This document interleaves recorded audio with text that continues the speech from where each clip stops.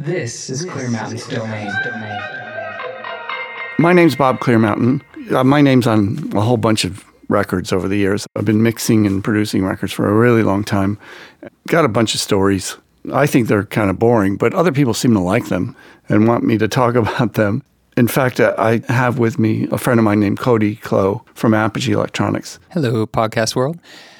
My name's Cody, as he said. I work for Apogee Electronics, and if you don't know the tie-in between Apogee and Bob, you'll find out in future episodes. Basically, he's married to our CEO. There you go, spoiler alert, it's out. But one of the things that I do for Apogee is I travel and do events and workshops, and for about 10 years now, I've been pestering Bob and asking him all kinds of questions and listening to his stories, and I oftentimes repeat these stories and, tips and advice that he shared in demos, and people seem to love it. So, Bob and I were talking, we figured, hey, why not start a podcast and share some of these stories for the world to hear? So, Bob, you've mixed 7,500 albums, something like that, I think I saw online. It's something insane. You've had so many albums that were really huge hits. What was it like when you first started out recording? Well, it was much different than it is now, obviously. I mean, we were recording on tape. When I started, 2-inch tape was a new thing. We had 16 tracks on one big piece of 2-inch tape. Yes, studios they had a lot less channels. I mean, the studio that I started in had a 20-channel board, and the other one was a 18-channel board, which is like tiny by today's standards. Not only that, but back then, a recording studio was a pretty big deal. It's the only way you could really make a record at the time, like a professional recording. Nowadays, you can do it on your laptop or on your phone even. So to me, the first time I went into a studio, it was a big deal. I mean, I had dreamt about what recording studios was like. I was a musician. I was a bass player. And how I started was the band I was in was doing a demo at a studio in New York called Media Sound. This is in 1972. The band split up for various reasons that bands always split up. And I thought, well, my career shouldn't depend on other musicians.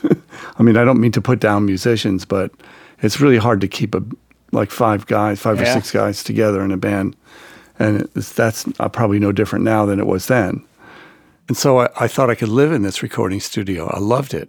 Even though it wasn't the best studio in the world, I didn't know. This is the only one I'd ever been in. And so I asked them for a job. I went to the owners of the place. I made friends with the engineer that was recording us, and he introduced me. And I said, I think I could be good at this someday, because I'm the kid in the band always recording the rehearsals on my little stereo reel-to-reel and the gigs and everything like that. And so I had some idea of what recording was about. Going back several times, the owners and the managers said, all right, kids, stop bothering us. Come back in September and we might have a job, because there's probably some summer people will be leaving then, going back to school, the interns. And okay, so I came back and they said, well, we'll hire you as a runner, as a delivery boy. I said, yeah, that's fine. No way. I'll work it for a couple of years as a delivery boy in New York. That'd be fun. So I was ready to be a runner for 2-3 years. It's fine. I go on, I reported to the shipping department. They sent me out on a delivery. I came back and the receptionist goes, hey, are you that Clear Mountain kid? I go, yeah, that's me. Oh man, they're looking for you upstairs. They've been looking all over for you. Where have you been? I go, geez, well, I was out in a delivery. I don't know. It's great. I'm in trouble already. I've been here an hour. Right. So I go upstairs and they say, where have you been? We don't need any delivery boys. We need an assistant engineer. Okay, well, get down to Studio A, because you're on a session down there with Joe, the engineer. And I go, okay. I walk in, and it's a Duke Ellington session. Oh my gosh. My first day on the job. And you never done any of it? No. Oh my gosh. That's crazy. Other than my little home recording thing that I had in my parents' basement. That's wild. Were you terrified? Yeah, I was pretty scared. Yeah. The funny thing was that for me, I'd never met anyone famous in my life. I was 19 years old from Connecticut. I was so naive. And I walk in there, and there's Duke Ellington, and he's swearing at the trumpet players who had shown up drunk at 11 o'clock in the morning. I didn't know famous people swore. Right. That's what shocked me, right? That's how naive I was. Anyway, and so I was like the second assistant. I didn't actually have to do anything because I didn't know anything at the time. So I had to follow the other assistant around, and he was showing me how to set mics up and headphones and things like that. That's crazy. So your career started with an hour of delivery. Yeah. And then right into mixing. Yeah, right. That's crazy. Yeah, then after a few months, I was an assistant on a session with a band called Kool and the Gang. And the engineer, it was the same actually engineer that was doing the Duke Ellington session.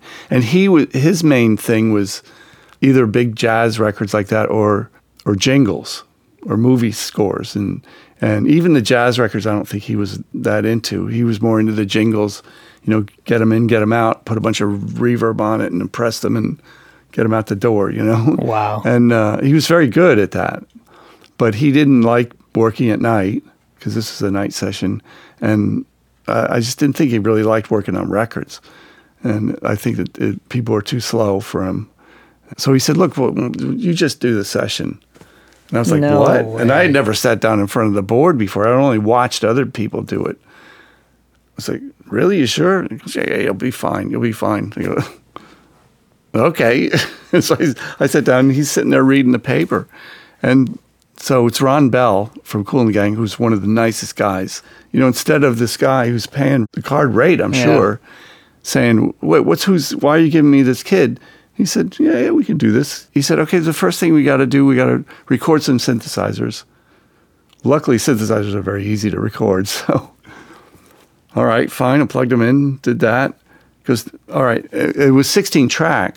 So we were running out of tracks. So let's bounce. He recorded like 4 or 5 synthesizers. Let's do a mix and bounce them down to another track. Okay, how do you do that? And I'm looking at the engineer. He goes, you figure it out. So I'm going, okay, let me think. If I push this button and I assign them all to the same bus, and then that's going back to tape, whatever. And I figured it out, and I did it. And they said, okay, let's mix that song now. Okay, now I'm actually doing a mix for a record. Yeah. It's after like 2 months. That's unbelievable. Yeah, and I did the thing, and they were happy. I think I mixed 2 songs that night. And then they came back 6 months later to start the next album. And the engineer on that session, I was the assistant again. The engineer was Tony Bon Jovi, and yes, it's John Bon Jovi's cousin, actually. Wow. And I never heard of John Bon Jovi back then in 1973. So I set the session up. It's a full rhythm section, the whole band. And where's Tony? Hasn't shown up. And so the band's out there rehearsing the song and running it down. So I'm thinking, well, somebody's got to do this. So I just sat down and started. It's the first time I'd ever done a full rhythm section recording. And Ron comes in, listens. We do a take, listens back. He goes, yeah, man, that sounds. He soloed everything. He goes, that sounds fine. That's incredible. Yeah, and then we recorded 2 hits. Actually, it was Funky Stuff, which got to like 45 or something, and Hollywood Swingin', which ended up at number 6. Wow. I was really lucky. It's like the stars aligned. Now, the first time that you touched the console was Kool and the Gang, right? Yeah, Kool and the Gang, yeah. When was the last time you listened to that album and that mix? I don't even know what album that was, the first one. We should see if we can find it and maybe play a little clip at the end so people can hear your first mix. It was the one before the one with Funky Stuff and Hollywood Swingin' and Jungle Boogie. Question for you about something that you told me before. What was your attire like? Oh, we all wore lab coats and ties, of course. Pocket protectors. No, pretty much like I dress now. But everyone else wore lab coats at the time, right? Well, not in our studio, Yeah. not in the independent studios. But I know in those days, in the independent studios, if you were doing a record for CBS or RCA or one of the big labels, they would send one of their engineers over to make sure everything was Right. okay, because they had to pay those guys. Right. The union said that they had to be paid for a session, and so they come over and sit and read the paper and watch us work. Wow. I'm sure they were getting paid more than I was. Oh, yeah, I'm sure, right? Because I was getting like maybe $120 a week or something. And how was that pay for that time? Well, when I started, it was I was getting $70 a week. I had to beg them for $90 a week. Really? Yeah. Wow. It was tough because my first apartment I was sharing with somebody down the East Village, which wasn't anywhere near as nice as it is now. It was pretty kind of scary, really. I couldn't afford a phone. I mean, I had no telephone. I had a black and white TV set, and that was it. Like if I had to make a phone call, I had to go to the corner and use the payphone.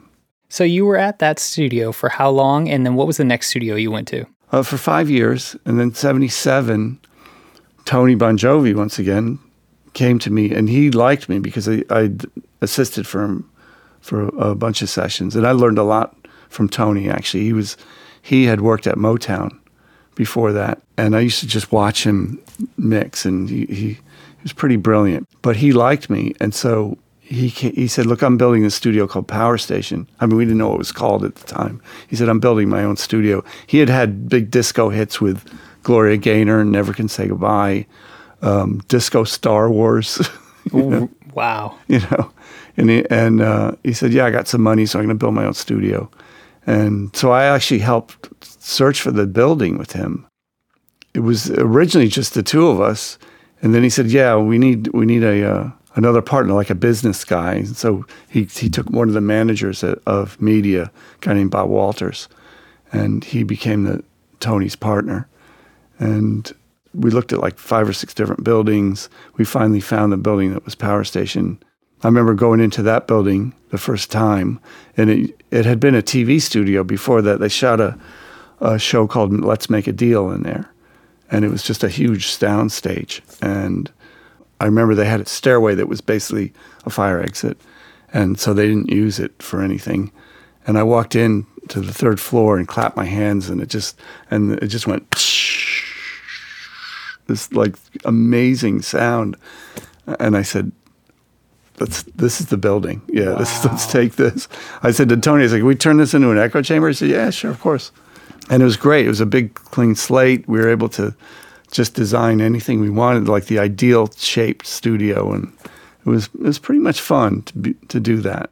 That's so cool. Yeah. Well, it sounds like Tony for sure, but who else were some of the major influences or maybe mentors you had, as you were kind of going through this? Well, there were a couple guys at media, all staff engineers. There's a guy named Jeffrey Lesser, who was just incredible, just a really funny guy and just a really nice person. He kind of took me under his wing for a bit. And he was great because he'd always, anytime there was a new piece of gear, he said, let's pull that out and see what it does. And let's play with it and see what kind of sounds we can get out of it.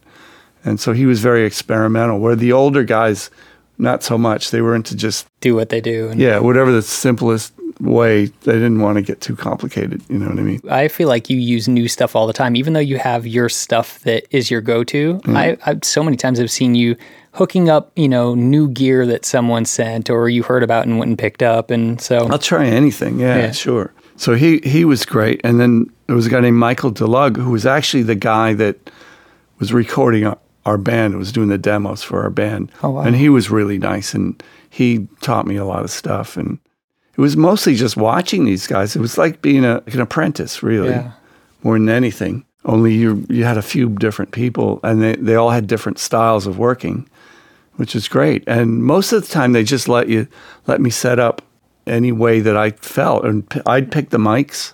No and we do way. orchestras. Wow. We do like a rhythm section and an orchestra, like strings and horns. I would get to try different mics and listen to them.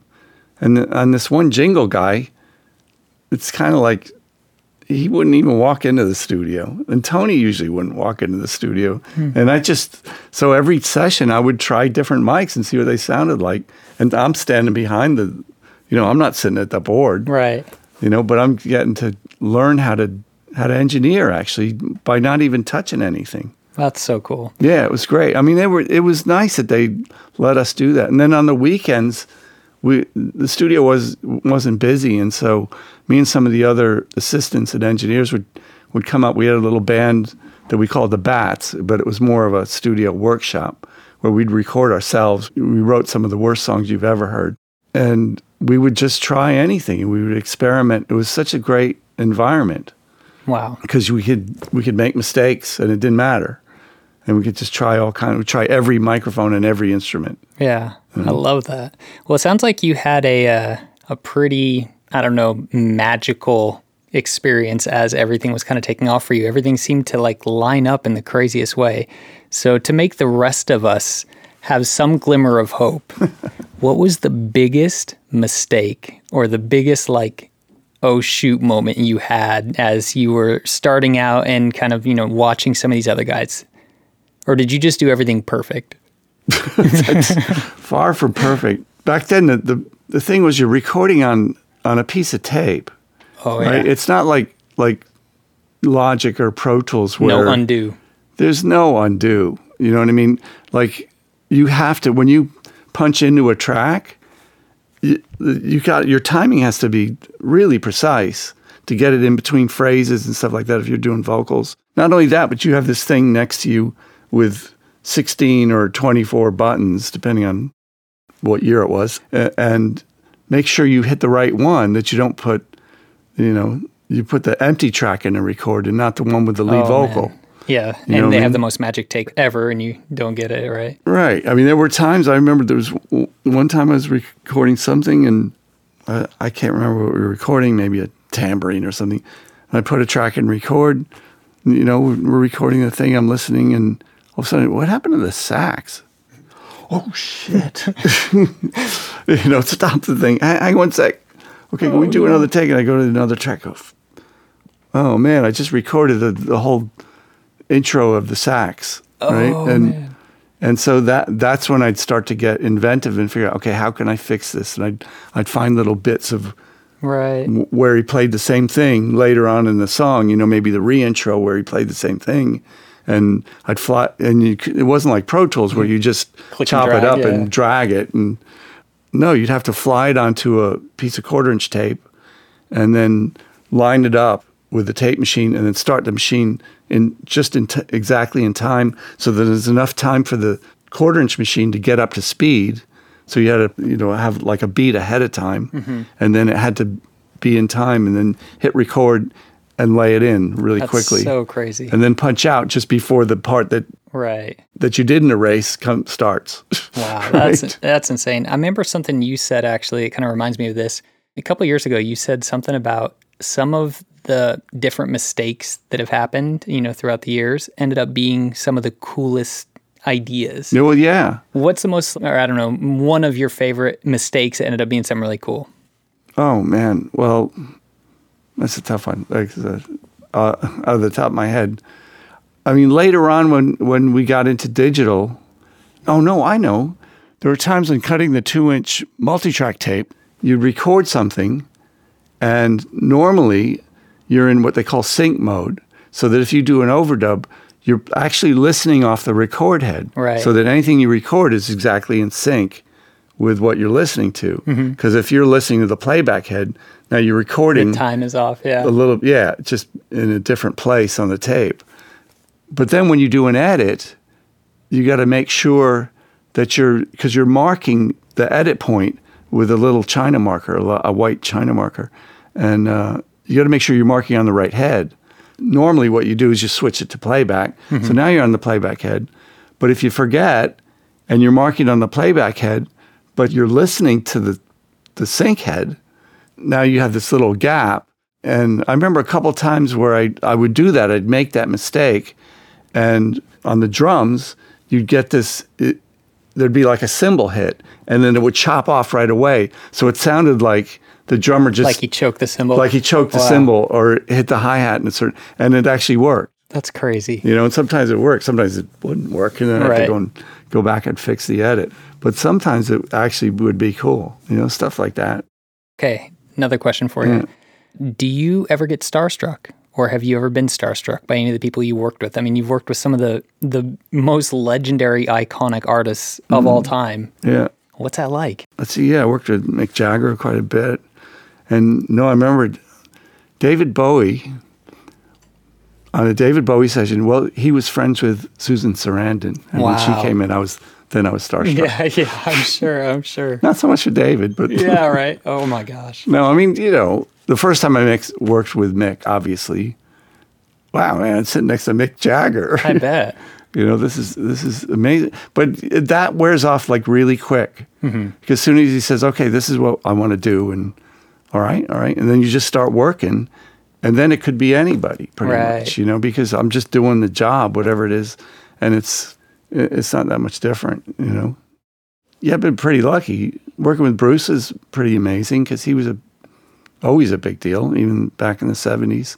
But of course, once again, with Bruce, one time Robin Williams was friends with Bruce, and he came in and did like an hour of stand-up in the studio. No way. And so that was pretty impressive. Wow. You and Betty sent me to Bruce's house a couple years ago. He needed some help with computers and stuff. And I remember it was the funniest and like most surreal thing where I'd be working on one of his computers, and every 30 minutes or so, he would just kind of pop in and, hey, Cody, you want a sandwich? No, I'm okay, thanks. Yeah. And then after he'd asked me a few times, I started to feel bad. Like, I better say yes at some point. Like, I was just starting to feel like I keep saying no, and he comes in and he's like, hey, Cody, you want the best cup of coffee you ever had in your life? Yeah. And I was like, sure. Like, how do I say no to that? And it truly was the most incredible coffee. I know. These guys, they're so nice. I mean, Jagger's just the same way. I remember having a meeting with him at his apartment in London one time. And the first thing he does is offer me a cup of tea.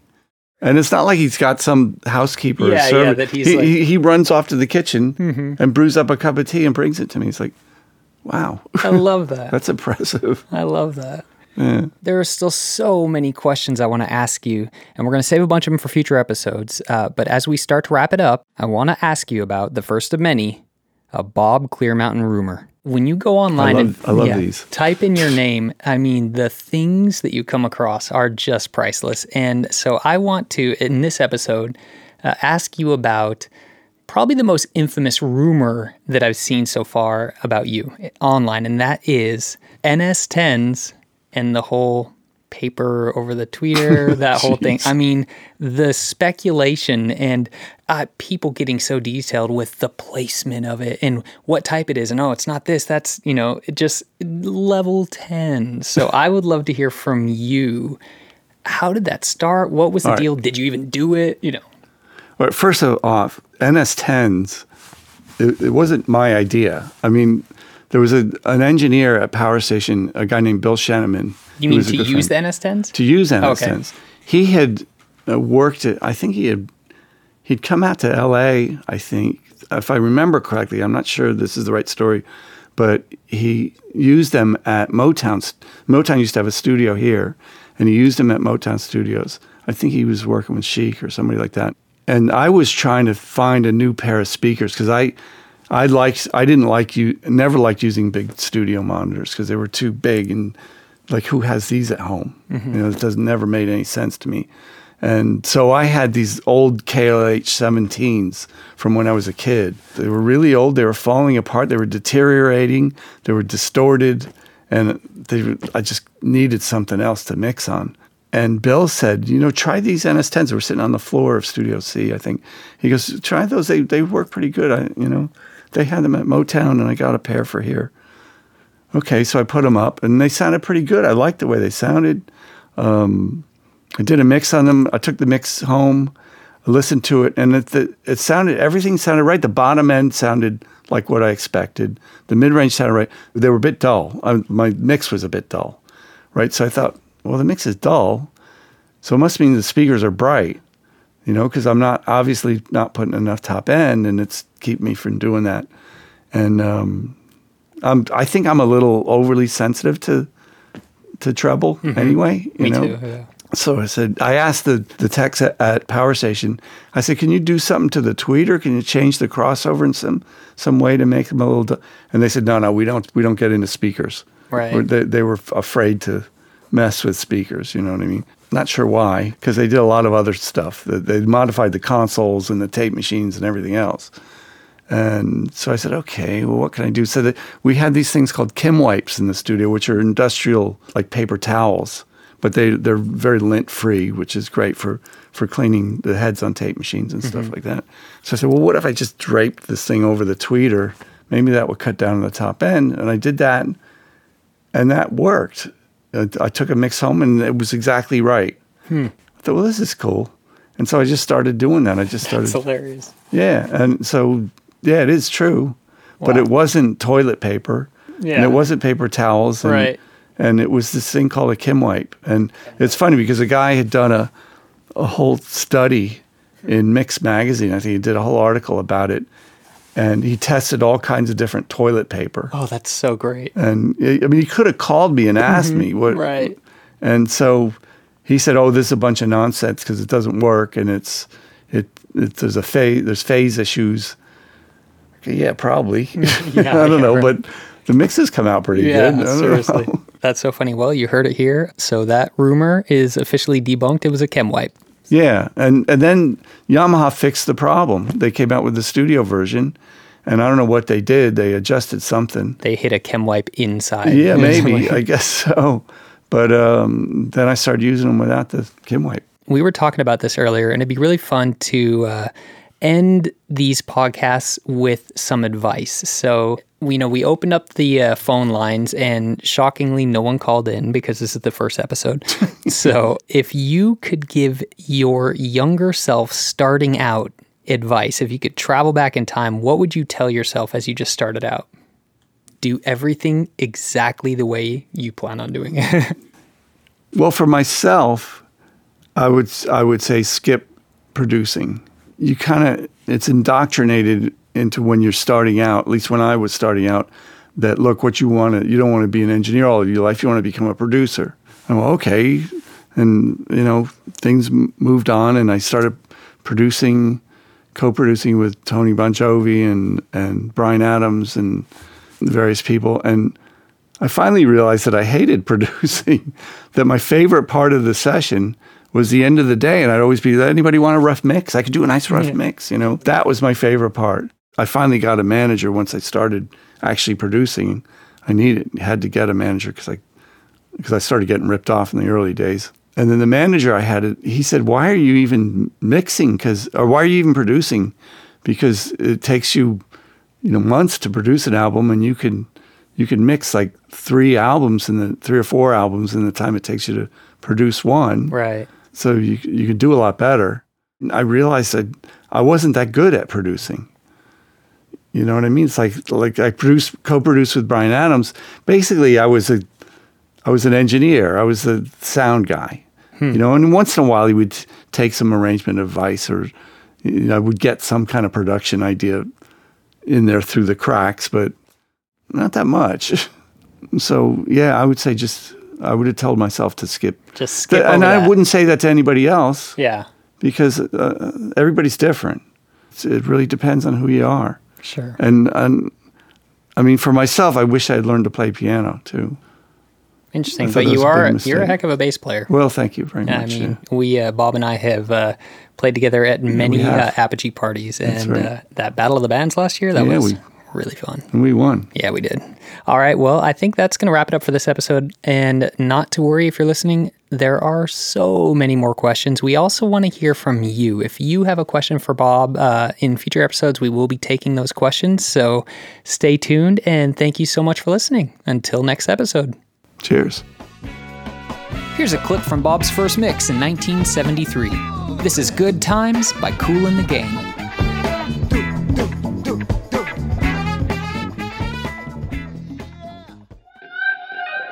Next time on Clear Mountains Domain. Bob recounts stories of old. Crazy blizzard, and the truck spins out, tips over, dumps the SSL on the road, and it's just me out in the middle of a blizzard pushing this SSL. Answers your questions. No, just because it's a home studio doesn't mean I mix naked. And talks about what really grinds his gears. They put the mic stand away and they crank it down so that you need a wrench to loosen the thing. We hope you've enjoyed this episode of Clear Mountains Domain. For more information about this podcast or to submit questions for Bob to answer in future episodes, please visit us online at apogeedigital.com and click on the Clear Mountains Domain podcast banner.